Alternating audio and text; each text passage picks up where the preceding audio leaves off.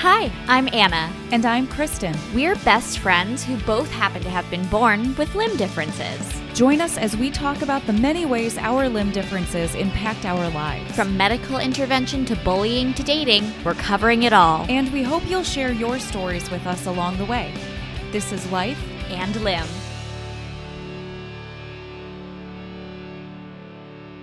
Hi, everybody. Hello, and welcome back to Life and Limb. We are on, I believe, episode 13 now. Is that right?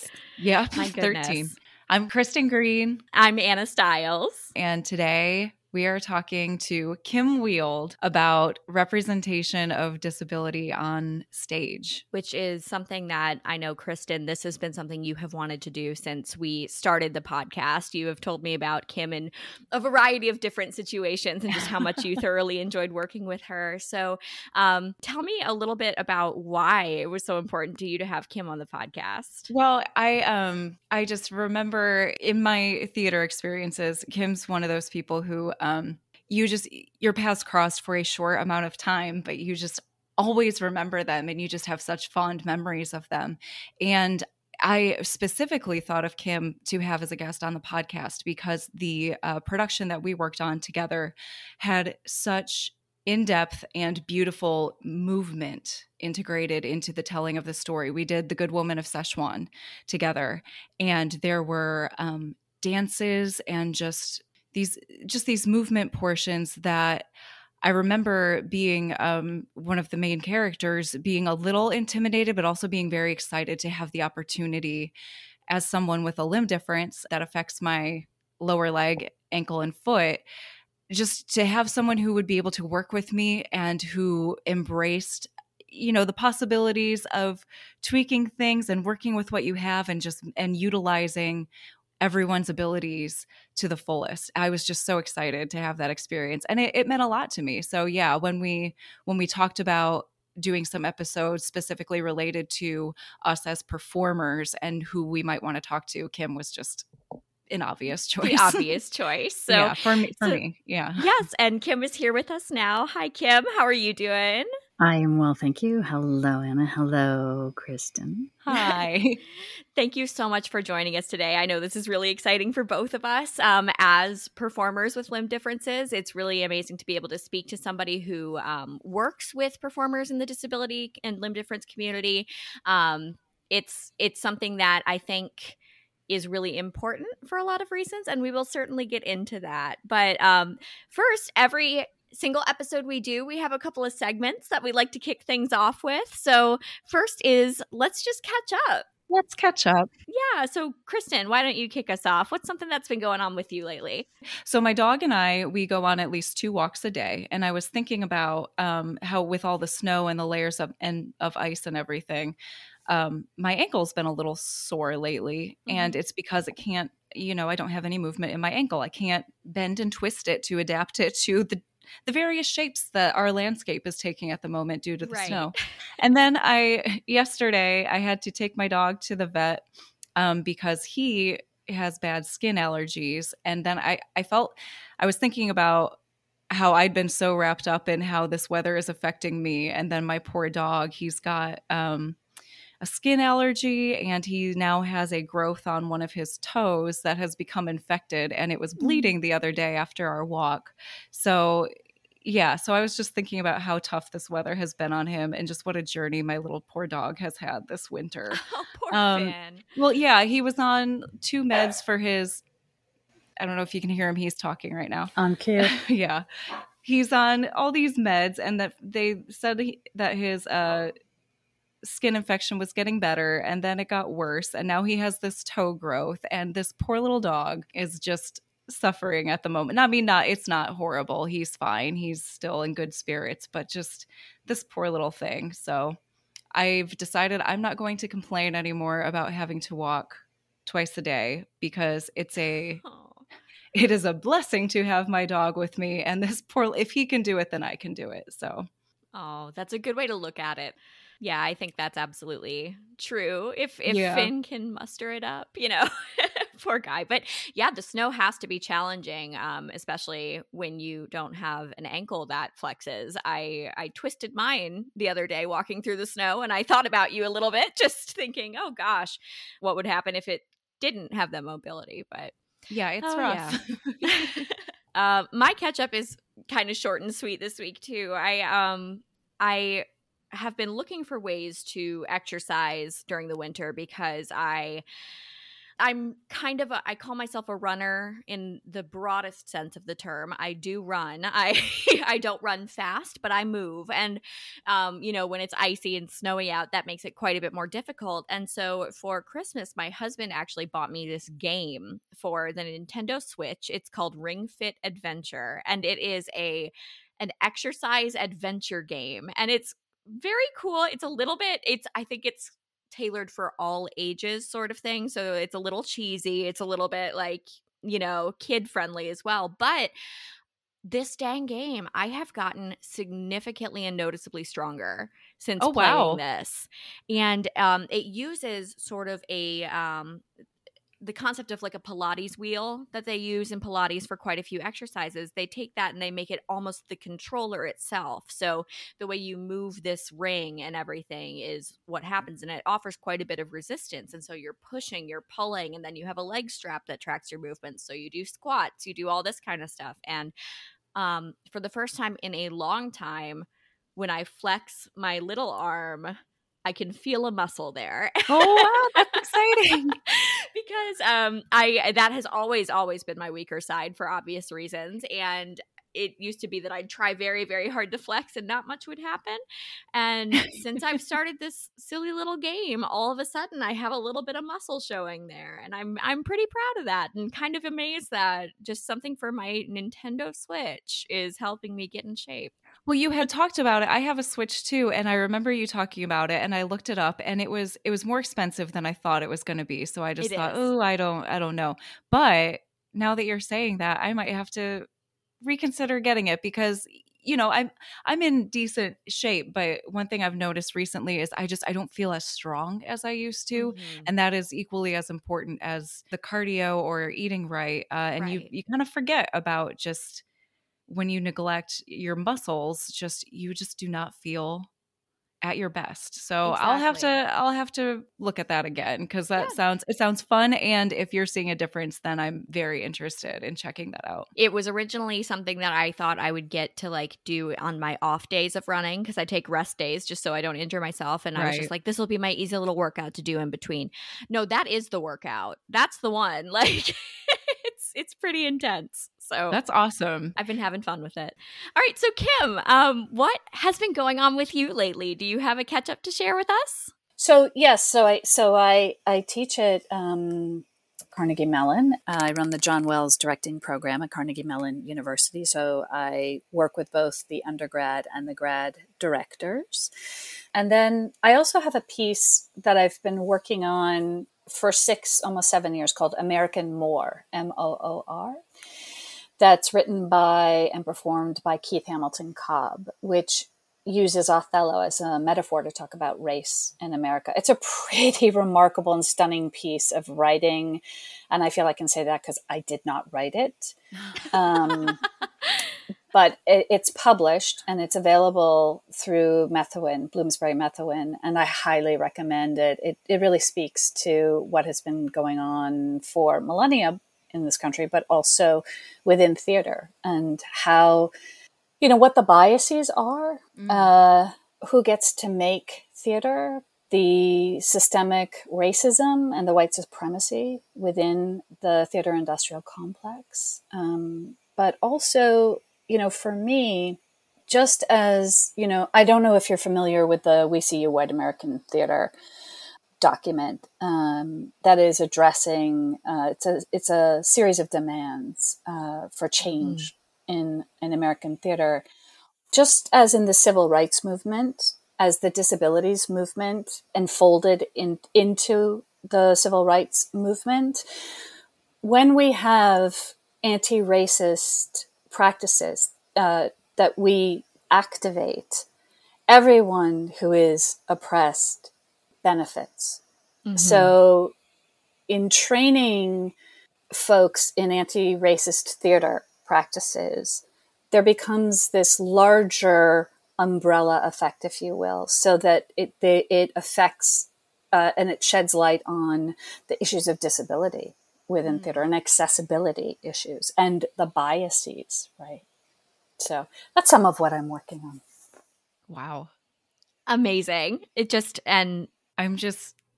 I had no idea what you were working on at the moment when I reached out to you to do this. And I just can't believe how just perfect having you on is. The fact that your current projects align so well with what we are trying to do with this podcast too is just such a stroke of, fate in a way. So Thank you so much for sharing. Yeah, the next segment that we do is actually called We See You, where we do a shout out for someone within the community who, a person or an organization who is doing exactly that for the disabled community, is shedding light on representation or just on just existing in the world in theater or not as a person with a disability. So do you have any person or group that you want to give a shout out to?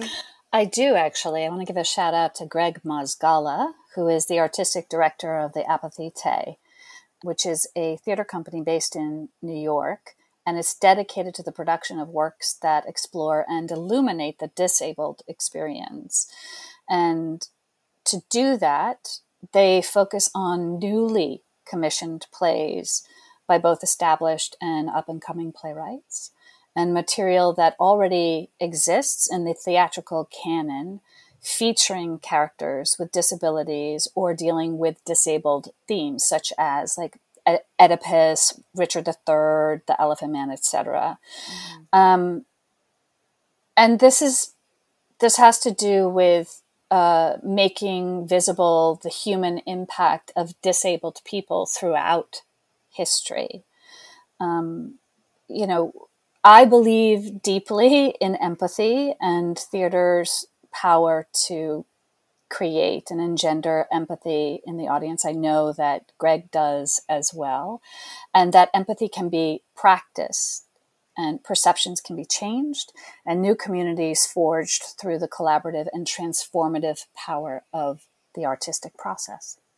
Absolutely amazing. That's that's one heck of a We See You. I love that. Yeah. Thank you so much for sharing that with us, and we will absolutely have to explore their work.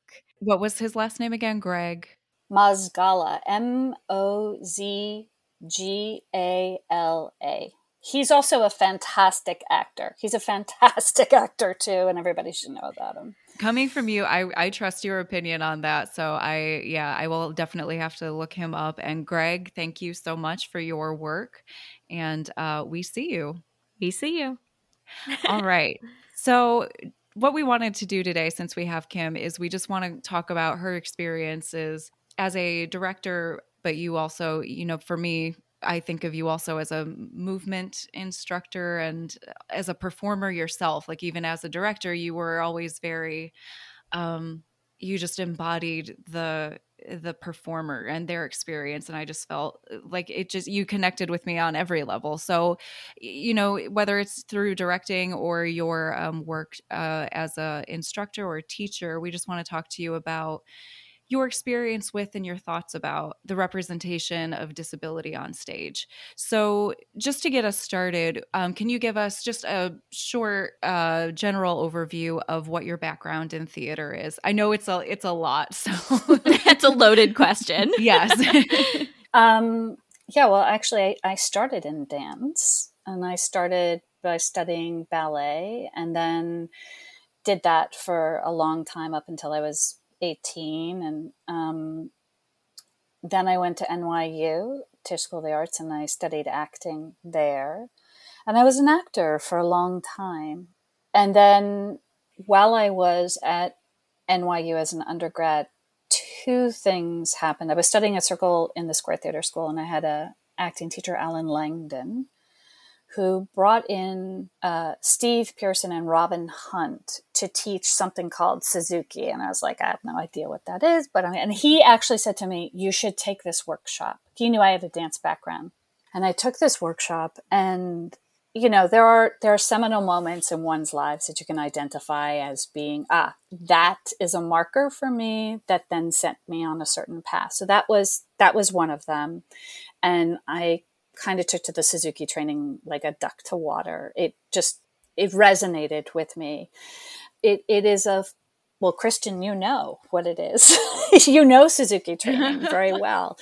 It's a rigorous form of movement training that it is many things. But I think for me, what it did was it brought the fluidity that I had trained in my body with ballet into what some look at, and it looks a little bit like, it can be perceived slightly as a martial art, I think.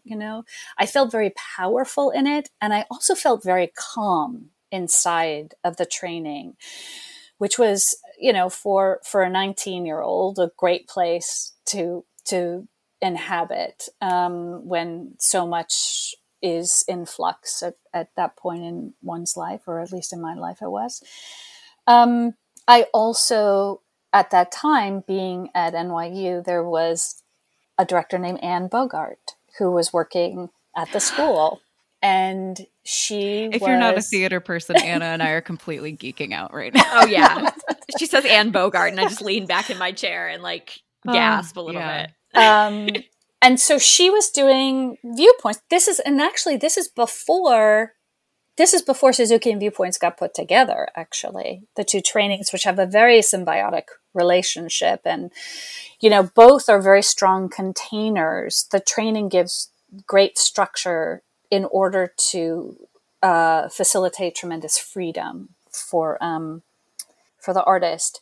So I was exposed to that as an undergrad at Tisch. I acted for a long time. I went to City Company, which is Anne Bogart's company, Saratoga International Theater Institute, to train with them. And then I basically was asked to teach Suzuki and Viewpoints out on the West Coast, and started doing that. And then discovered I really love teaching.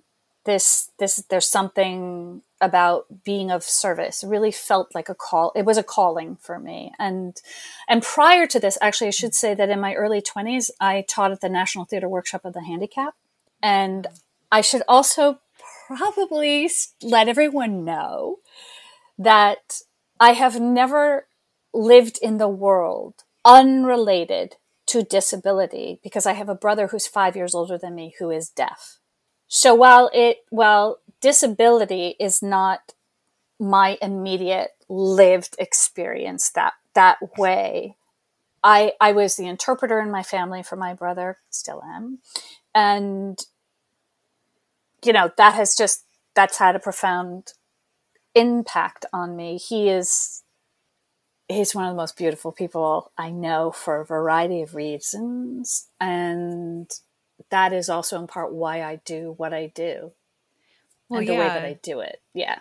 Having grown up with, even if it wasn't your personal experience, with that awareness of that experience in other people, and that it exists, and that it is something to be cognizant of as an able-bodied, hearing, sighted person. Yeah. That's right. And that's one of the reasons we even started this podcast. When we talked about it, is we saw a lot of people who love people with limb differences with questions about how best to support them. Yeah. And so I think there is something to be said about being a loved one of a person living with disability, that you're just as much in it as they are in some ways, So yeah, that's really profound.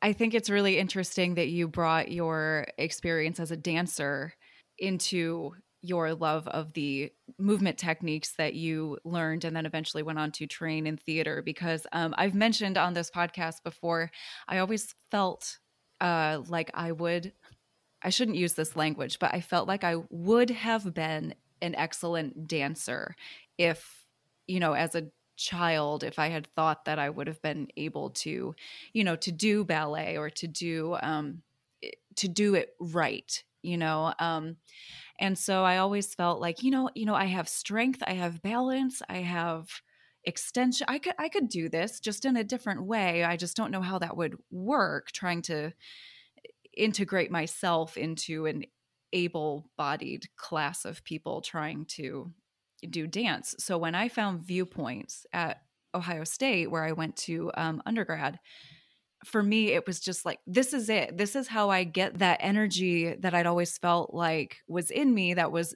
close to a dancer, and how I can use my body in this way that is, it's grounded, it's strong, but it's also very beautiful and very and I can attest that you're a beautiful dancer. Thank you. That is one thing I can say I've never heard in my life. So thank you very much. Do you remember what, I think you said you worked for an organization, the National Theater Workshop of the Handicapped. Mm-hmm. So you taught there. Was that your first direct experience as an instructor? Yeah. I was in my early 20s, and it was founded by a Jesuit priest named Rick Curry. And it's worth looking up because the work that he was doing and and the opportunities that he created for artists with disabilities was in many ways ahead of its time. I mean, I came in and I think it had been around for a while. And the playwright Eric N., if you don't know who Eric N. is, he's worth, this is for everybody listening, another beautiful soul, but he was the one who hired me actually to teach there.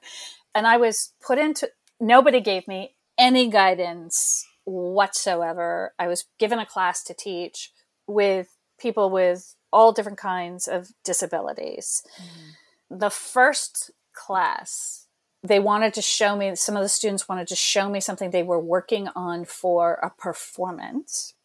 And a blind actress came out on stage in roller skates singing opera. And I just was like, I'm so down for this. Yeah. And it was so theatrical. So why I love theater, I mean, I love film. I love television stories. I love stories. Mm-hmm. Human beings we're story animals, right? We love stories. But the thing for me about theater and being in a theater is the transformative power that it has, and that we're dealing with space. We paint three-dimensionally in time and space in the theater, and we deal with space in a different way from the two-dimensionality of film and television. And so to be in a room with other people everybody's breathing changed in experiencing this performer doing what she loved with tremendous gusto and artistry, skill. It was stunning. It was a stunning moment. Clearly never forgotten it. And I may have had a syllabus, but that kind of went out the window. Sure. As soon as you see a blind performer on roller skates singing opera, you kind of have to adjust your plans a bit, probably. Yeah. Well, because what happens is you're like, oh, yeah, wow, okay. Like, they just raised the bar. So it's on me. I have to meet that bar. I got to bring it. So, yeah, that was my first experience. Yeah, it started there. I can't even imagine. At that point, I would just be asking, like, you teach me. Yeah. Like, I'll just watch. Exactly. And I think that kind of leads into another question that we had. What is it about working with performers with disabilities or different mobility concerns and everything that is important to you? Why is disability inclusion in theater an important thing? Because as you said, that was kind of a light bulb moment for you. Do you think that is something that would be common if more disability was represented on stage? Why is it important to include actors with disabilities? Well, representation matters. And the human condition isn't, I'm going to say it, it's not white, male, cisgendered, heterosexual. That's not the world I live in. I don't know anybody who lives in that world. You check me. Actually, Charles Mee has a manifesto that he's written on his website that's also worth reading, that really says, like, the world is a complex and complicated place. Human beings are complex and complicated. We are many things. We are not one thing. Disability is a part a part of the human condition. And it's hard for me. Sometimes the word disability it really bothers me because it's just yes. That's in comparison to what we have established as being what able-bodied, normal. It really gets under my skin. I've found myself when we're having discussions on this podcast where it comes to that word, and I hesitate because I don't love it. And we've mentioned it in several episodes, but we did have a language and labels episode where we talked about this extensively. It's not a great word, and we both want to acknowledge again that people are not disabled. There are people who are disabled by the society that we live in, and by the lack of awareness, which is a huge reason why representation does matter, because you can't fix what you're not aware of. And that also goes for us. We've talked about, even though we are people who live with a limb difference, we're not aware of things that we participate in that disable others just because it is not part of our experience. And you can't know what you don't know until you see it. So totally agree. It's just, I think also everybody's story has a right to be told. I know there are people who would argue probably with me on the use of my word right there, who has a right. I don't think narrative is the possession of one group of people, or story is the possession of one group of people. The other thing is, the world is this magnificent place of difference. It is magnificent. And I was talking to someone the other day who was talking about the line in Hamlet about theater's role being to hold a mirror as 'twere up to nature. And I said, well, I actually don't believe that. What I believe is that we take the mirror and we smash it on the ground into 1,000 different shards. And then we pick up those shards and we create a rich mosaic. And it is reflecting back the human condition, the fullness and totality of the human condition. And the tension that is created between those shards is also what it is to be human. So how are we making room for everybody? Wow. And everybody's stories, and to allow everybody to be seen and to be heard. Also, it's hard. I'm not Pollyanna-ish about this. It's hard. It's hard work. It's uncomfortable. It puts us up against our own stuff. Working on American More, which is about a large Black male American actor going into audition for the role of Othello, and a young white male director telling him basically what it is to be a Black man in America. Working on that play, and with Keith over the course of 6-7 years now, there were times in the room where we'd have to raise a hand, or we had a word to stop so that we could talk about what we were feeling, or what was coming up for us, what we were being put up against in ourselves with our own biases and racism and all of that. And Keith and I have known each other. We met as undergrads at NYU, and we've been friends for 30 years. So there's a deep and abiding love and trust between the two of us. It was still, and it still is, it's hard work, but we're in it together. We're really in it together. I just think so. Representation matters. Yeah. Go ahead, Anna.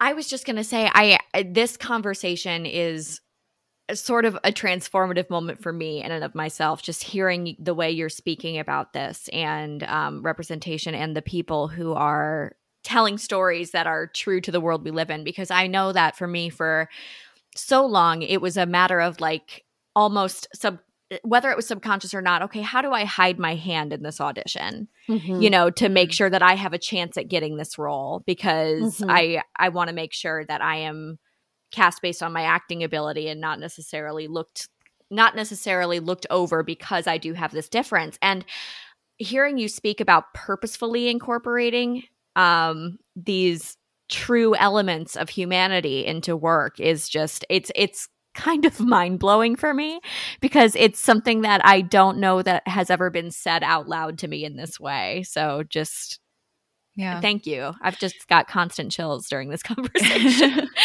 I think one thing that you mentioned that just sort of struck me was how uncomfortable these conversations can be. Yes. And how I find myself thinking this every once in a while as, things in our world come up and you see how different individuals react, or you feel your own response to things. I feel like we've just moved away from being able to live in a place of even just temporary discomfort. We're so resistant to that. And I think that's a real shame. I don't enjoy, negative emotions any more than anyone else does. It's not comfortable. It's not fun. But I just think it's really important to teach yourself how to live in those moments and in those feelings, so that we can have these conversations, so that we can address these issues, and so that we can look each other in the eye. I think our inability to be uncomfortable is a huge part of the resistance that we feel back on some of these issues. Yeah, and I think the fact that you have talked about the importance of creating a safe space to experience these things is incredibly important. I personally have worked in spaces where I did not feel comfortable voicing concerns or talking about things that were weighing on me. And I think that is a very critical part of theater. If you're going to have a production that's grounded in honesty in any way, shape, or form, you have to be able to be honest in the room with the people you're working with. And that sort of brings me to another kind of question/experience sharing that I sort of wanted to touch on. So I'm interested in your thoughts on what happens when a director or a choreographer's vision may clash or misalign with the ability of a performer. So the example that I have is I was in a musical production in undergrad, in which the choreographer, and I will say this right off the bat, he was also a student himself. He was in the master's program. And so I think there is some learning that may have taken place since then as well. So I will give him that credit. We were in a musical, and there was a scene where the characters were all in gym class together. And the choreography involved doing movements that you would find in gym class. And one of those movements was push-ups. And I have talked on the podcast, I think, before about the fact that I just hate push-ups. I've always struggled with them. It's very difficult for me to put that much weight on my wrist. But it was this person's vision that it was going to be like almost like a singing in the round, of people doing these different movements. And I very meekly raised my hand when we got to the part where he was going to start choreographing these and just said, I can't really do a push-up. And his response was to say, well, no, never say can't. And I thought to myself, okay, I understand that. But now I'm embarrassed because I feel like I'm missing an ability here. Like that's, people think that's a nice sentiment. Like, oh, you can do anything. And Right. And it got to the point where, I was trying, and it got to a point where it was so clearly not working that they had to readjust the choreography fairly late in the production. And I've had this back and forth, like, well, was I the problem here? Or was something not giving in his vision? So how do you approach situations like that where you may have had an idea of something coming in that a performer isn't necessarily either comfortable with or is limited physically in their ability to do? So first off, I want to say it wasn't you. I want to be really, really clear about that. Secondly, I hope it's okay for me to say this. I hate push-ups and I can't do them. So your co-stars were probably thinking, yes, please cancel the push-ups. I doubt anyone on that stage wanted to be doing push-ups. Well, and I said, I was like, I can do as many sit-ups as you want me to. I can do jumping jacks. I can do like so many other things are a possibility here. Just, Right. and he had that push-up in his mind that he wanted to make it work. So there are a couple things for me. What we do is a collaborative art form. It just is. I can tell you, I have brilliant productions in my head, brilliant productions of staging of shows that no one will ever get to see except for me, because it's only me in my head making them as a director, right? What we do is we work collaboratively with other artists, and that requires listening to, taking in, seeing who is before us, and the totality of who that person is. I actually think, I was just thinking in my head, I was choreographing in my head. The moment of doing like push up, it would have been, I think, maybe funny if push up, sit up, push up, push. Maybe you would have felt singled out. I don't know, but there was an opportunity there, honestly, to find probably something even bigger, more interesting in some ways in the choreography. I don't know the choreography. I hope he's doing well. I do think you're right that there was a lot of growing, a grad student. He was probably also feeling the pressure of, and I know this because I teach grad students, of it has to be this way, the way I see it, and the perfection of that, because that's, of course, because it's an extension of me as an artist. I think as time passes, one learns to let go of certain things that you're holding on to that actually don't work for the work. Anyway, and I think Kristen is right too. I think that he thought that he was, this is all conjecture because I don't know the person and they should answer this for themselves. Of course. They really thought that they were saying something helpful, and positive with never say can't, or right. But in doing that, right, what in that moment, they're negating you and not really listening to you, not really seeing you, right? And so, it's funny. I was thinking, Kristen, about when we were working on Good Woman. Does she have any words of advice for me, or things that she wanted to say to me that I could have done better? Did I take care of her? Did I take care of you? This isn't me about going fishing, but really wanting to know, because I think in the time since we've worked, when was that, 2008? Yeah, it was back in 2008. Wow. Yes. So 12 years ago. So much has changed in terms of, I think, what the performers in the room, what the actors in the room feel that they can voice. Yes. Does that make sense, Anna?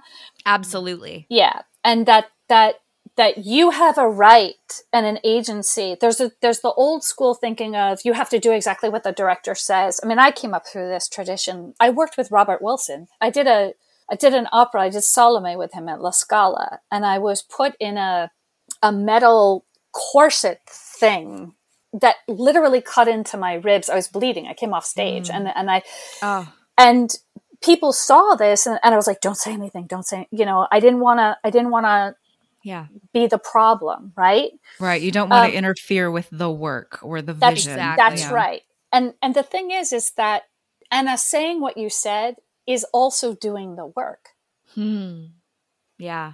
Speaking up, advocating for yourself, it's doing the work. Wow. And it's important. And this is also about, again, representation, that to expect a company or a production where everybody is perfect and homogenized, again, that's not the world I live in.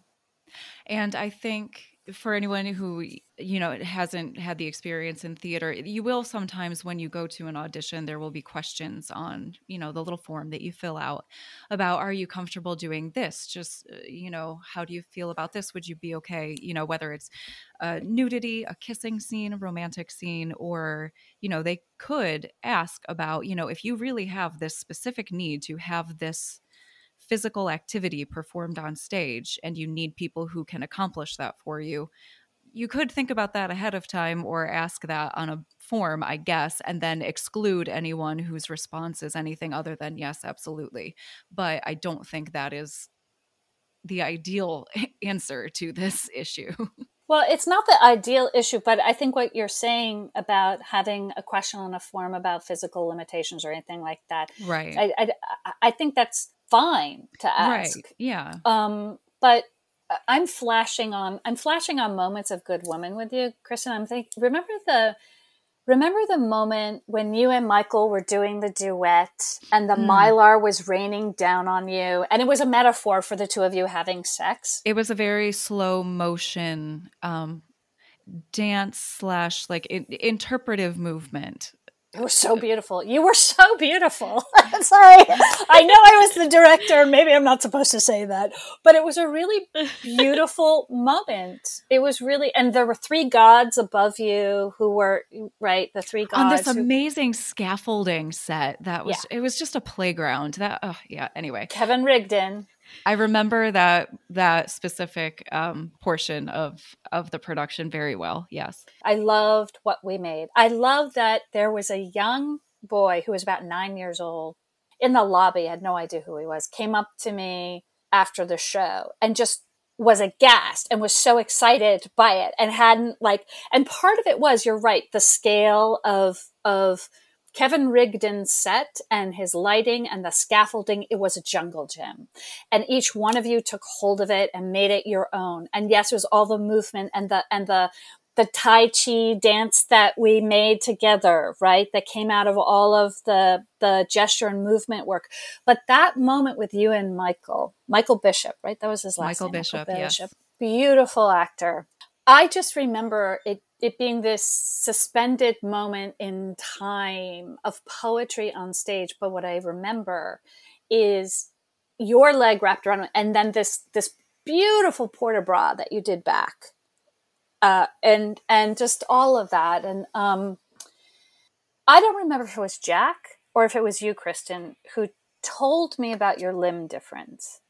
And I was like, okay, well, I'm just casting the best actor. I'm okay. and then I was like, yeah, I'm casting the best actor for the role.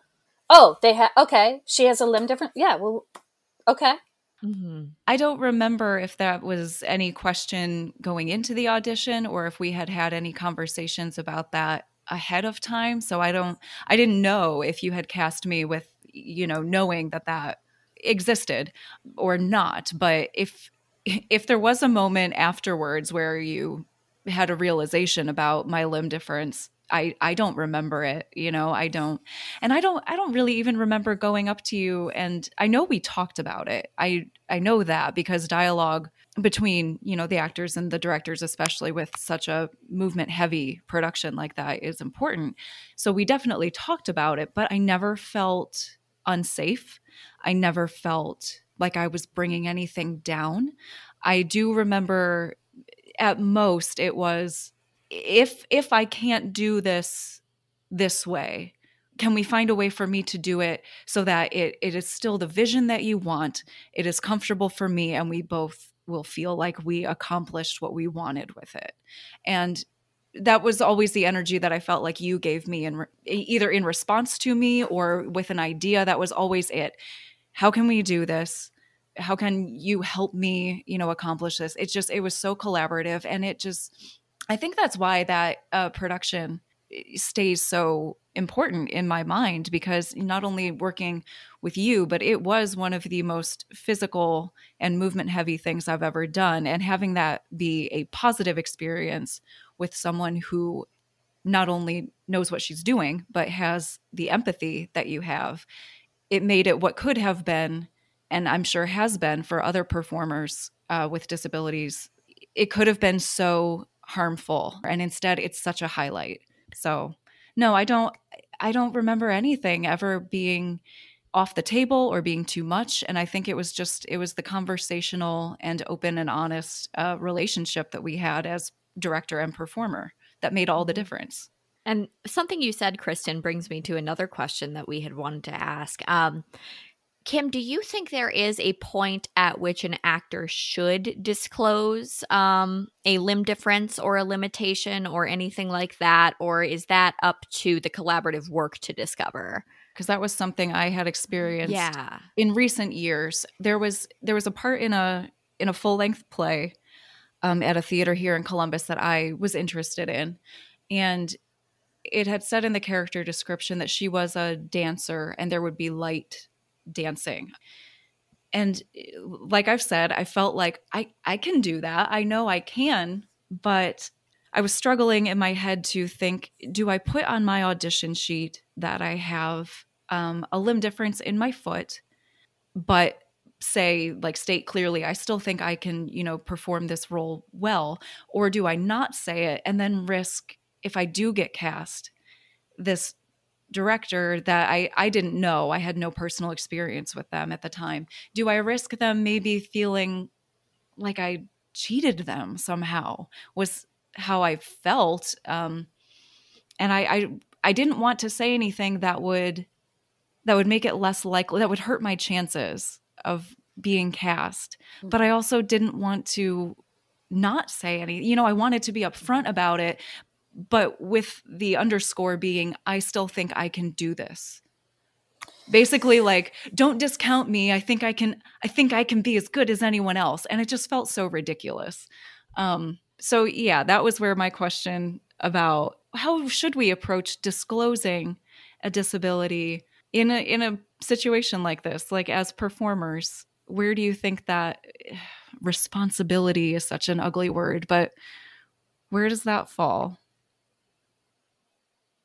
This is a much more complex question than I originally thought, actually, because I'm all for transparency. Like, if somebody walks in the room and they're black, they're black, right? Mm-hmm. Somebody comes in to audition and they use a wheelchair, that they're in a wheelchair. But I also understand the genuine concern about being worried that your chances, like, you'll be taken off the table. One of the things I was thinking about was actually fear. Like, I really think at the core of this is fear, and it's fear of difference. Fear of also what some people would perceive maybe as, I'm going to have to do extra work, rather than being curious about the opportunities that casting an actor with limb differences or a performer with disabilities offers. That's just, tremendous opportunity for everybody, and artistically and growth and all of that. Now, this is me. Yes, we are talking to someone who has an awareness and experience with, I think, and you know what? I think, so if I was coming to audition for you, I wouldn't have these concerns because I wouldn't want you to hide. I don't want you to hide. I don't want anybody to hide. That's the thing, the authenticity of who you are. Because the other thing is this, your limb difference makes you the artist that you are. It's an integral part of who you are. It's an integral part of how you express yourself. Right. How your body moves, how you tell your stories. It's all there. And I'm not interested in hiding that, right? When it's a theater you aren't familiar with or a director that you haven't worked with before, I think the fear is that you're not going to get someone who has that enthusiasm that, you and other people might. So here's the crappy thing is that you're going to have to take that chance. Yeah. You're always going, but I think it's, again, it's just, it's a part of who you are. And, Anna, you talking about hiding your arm. I'm so sorry. I wonder about I know you're asking me, and I also know I'm kind of like, yeah, I'd want to know. I mean, I'd be curious. Like, my sense is from both of you that you're both saying that you've had to hide this, or you wait until like you get the call back, and then maybe you mention it there or something like that. I hope that our industry is changing enough that this does not continue to be an issue for you. I know too, in talking to Greg, how much disability gets left out of the conversation for social justice, racial justice, all of that in our industry, and that there's so much work that still needs to be done. I mean, there always is, but I guess I'm just answering the question for me. I can't answer it for anybody else. I would want to know. I'd be, excited. Because and again, I go back, I cast the best actor for the role at the end of the day. And I think about when I did Soot and Spit. So Soot and Spit is this piece that Charles Mee wrote. He calls it a musical. It's his version of a musical. And it's about the artist James Castle. James Castle was born profoundly deaf. And over the course of his lifetime, he created over 20,000 works of art. And his story is, his work, his art is extraordinary. I encourage everybody to go and check him out. But he was born profoundly deaf. He lived in Idaho. He grew up on 3 successive farms. The story goes, he never learned to read, write, sign, or speak. But over the course of his lifetime, he created these works of art, and the art was his language. He did sign, though. He went to the Gooding School for the Deaf. He learned some sign language there. He had an older sister, Nellie, who was deaf. She from scarlet fever that she contracted when she was 4. She had gone to the Gooding School for the Deaf as well. She learned to sign, and they home signed. And when I was working on the show, one of the things I said, I first did it at Arizona State University. At the time, the head of the program there was Jake Pinholster.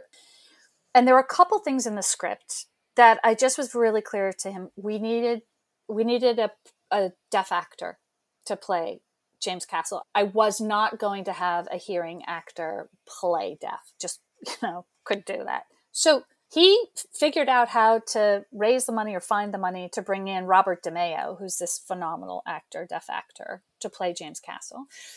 And then there's a chorus of performers with Down syndrome in the piece. And it wasn't about ignoring that. We partnered with a local company that works with, it's called Detour. It's called Detour. It was such a fantastic experience for everybody. The piece was beautiful. And then I continued to work on it in subsequent years, and eventually did it in New York. So the original chorus with performers with Down syndrome was actually not financially viable for me and my company to produce. So what I did was I made the narrator of the piece a performer with Down syndrome, this actor named Chris Lopes.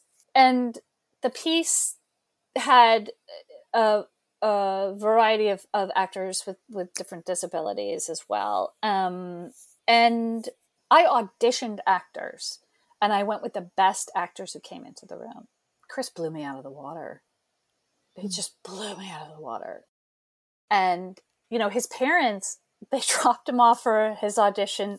They left. And he gave this beautiful audition. And I asked his parents afterwards if they had worked with him, if they had coached him. And they said no. And he was memorized. He had memorized a speech. He was just a joy to work with. There was another performer with Down syndrome, Karen, and she also, there was a dance, because there's going to be dance in my pieces, and the structure of the piece was a gestured dance based on a hula dance done to the song Lorena, which is a really beautiful Appalachian tune. And one night, the actress playing the mother got really sick and couldn't do the show.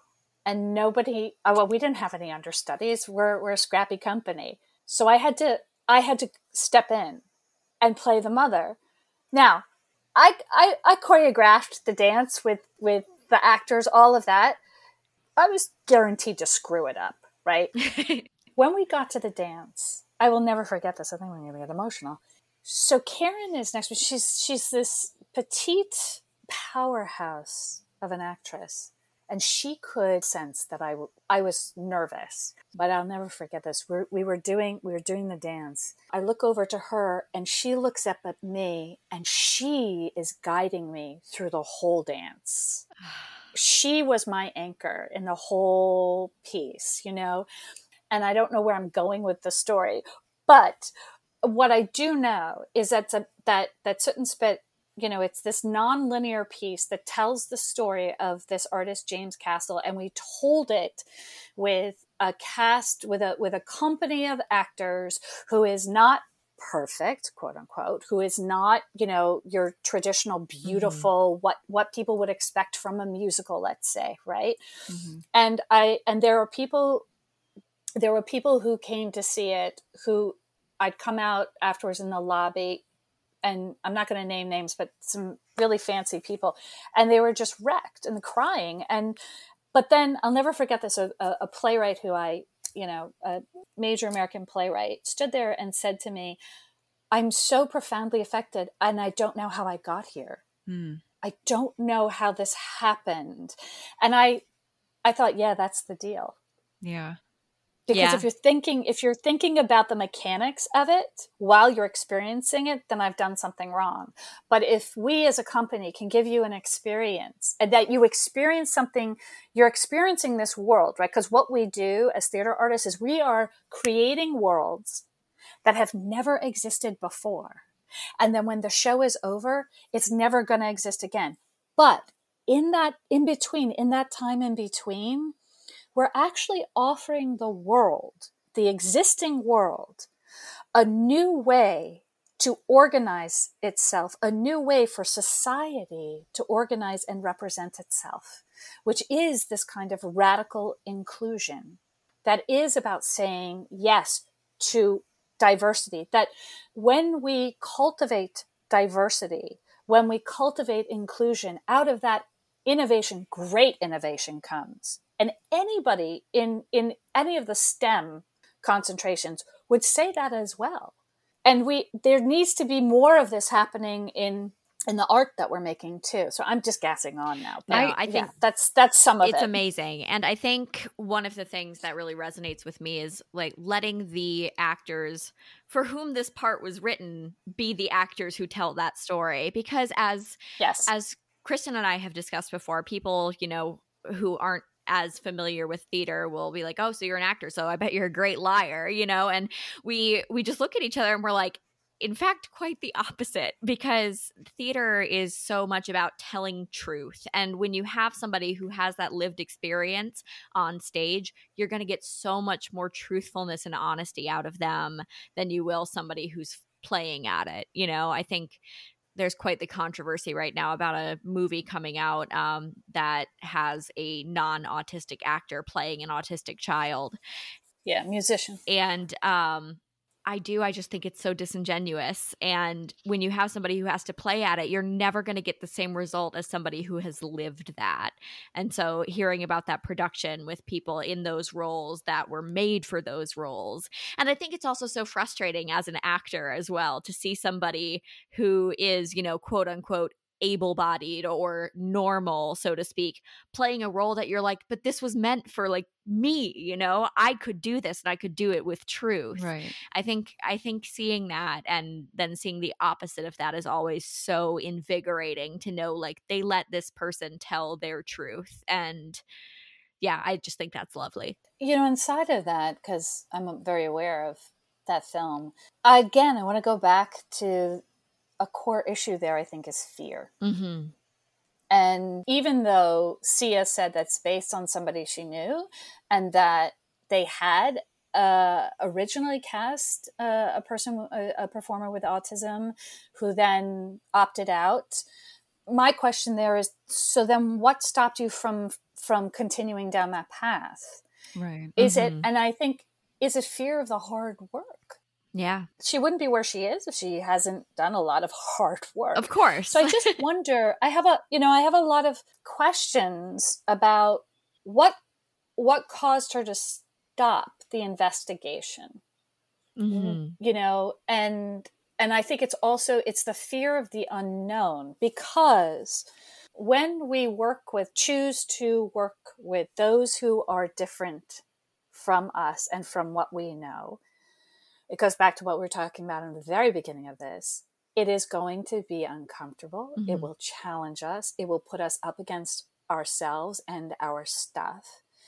And everybody's in a different place in their evolution as to whether or not they're ready to take that on. I think also people think, whether it's directors or other members of a cast or choreographers, you're not only thinking about the end product and what will get the best performance and resonate best with people, but it's the experience of you, quote unquote, have to work with that person. Like if you have a blind performer, is your space accessible for them? Do you even know how to approach that? And that requires expanding your own thinking and abilities, and people are afraid of doing that, which is so sad, because what an opportunity to challenge yourself and to grow yourself as, whatever your field is, but also just as a person who is aware and inclusive.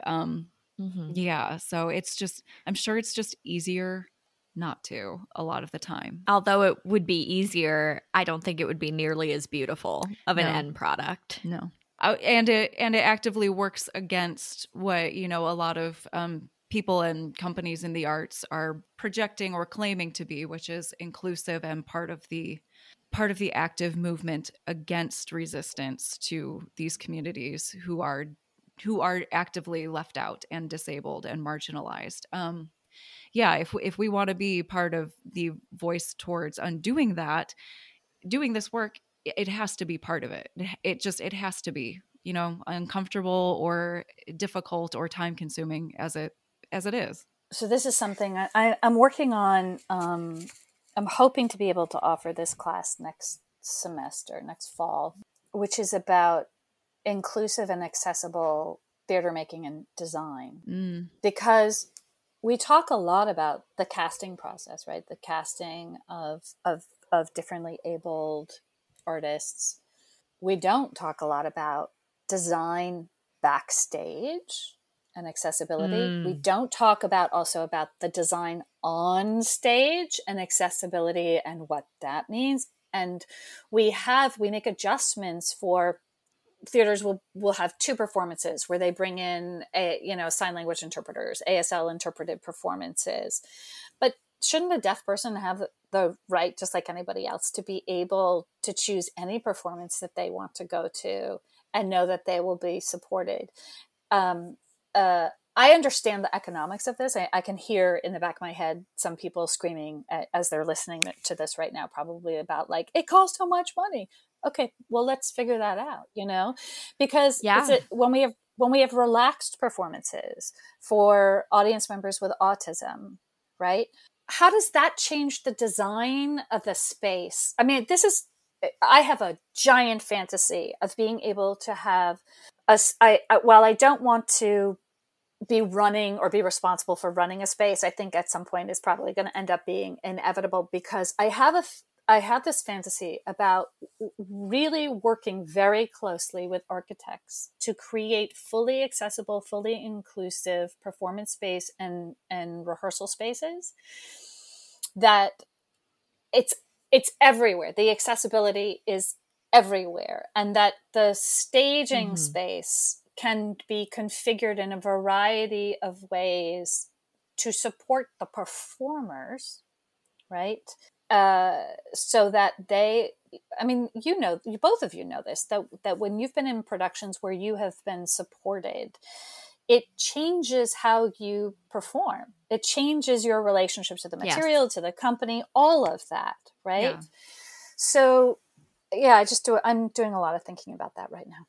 I don't know why what you just said brought this specific memory from A Good Woman back, but your support to the performers, it wasn't just about, the movement and our abilities in that regard. But I remember there was an issue with one of my costume pieces, and I had a lot of quick changes, and I think it was the main costume that I wore for the majority of the performance. And there was something about it that was not comfortable, or it just didn't fit right. And I remember I didn't say anything. And then I remember, Kim, I think you observed one of the costume changes. We were getting into like dress rehearsals, and it was like, this doesn't work for her. This is like, no, like this isn't comfortable. We need to fix this. So it was, just that feeling of support was just everywhere working with you. And I think having somebody who is in that leadership position in a production who encourages you to stand up for yourself and speak up for yourself will translate into other performances that you're involved with. Once you do that learning of, it is not only okay, but encouraged to speak up for myself, right? Then you can bring that into other situations as well. I think the fear is that, there's the perception of performers being demanding or difficult. So it's just, you never want to seem ungrateful or unappreciative of anyone involved in a production. So, but, there's a definite difference between, being a difficult performer and just asking for what you need. And if you can't get it, that's okay. But, asking is fine. Yeah. I mean, I think it's also about making sure we are humane with one another. Is that too much to ask? No, it should not be. It should not be. Yeah.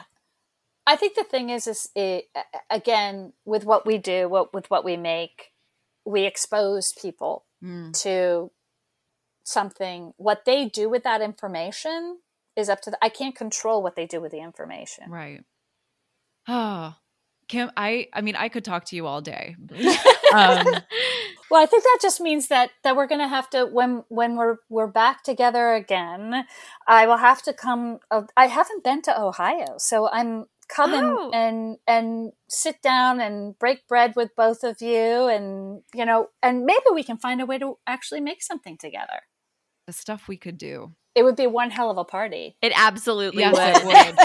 Yes, when the world becomes a little less on fire, we will get you to Ohio. We will absolutely. I would love to sit down and have just even more of a conversation with you. You have really been just a joy to speak to today. And I would love to travel and come see one of these productions that you've talked about. Yes. Because they just sound phenomenal. Absolutely. Yeah. Well, Kim, again, thank you so much for joining us today.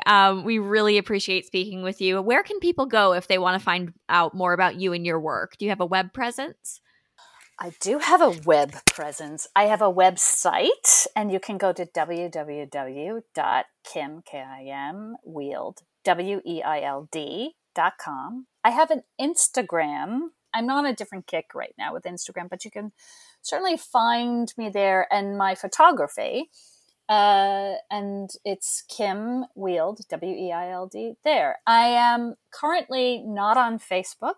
Sometimes it's good to step away. Yeah. And you can email me through my website as well. And you can also message me on Instagram. People who message me on Instagram, I actually respond to them. It's me responding. Fantastic. And we have a social presence as well. If you go to Life and Limb series on Facebook, Life and Limb Pod on Twitter, and Life and Limb Podcast on Instagram, you can find us. Always send us private messages, mention us in comments, whatever you would like to do. If you have questions for us, if you want to share your stories of being a performer with a limb difference, we would love to hear it. Kim, thank you again for being here. Thank you. Thank you so much for listening. We will see you soon. Bye, guys. Thanks for listening.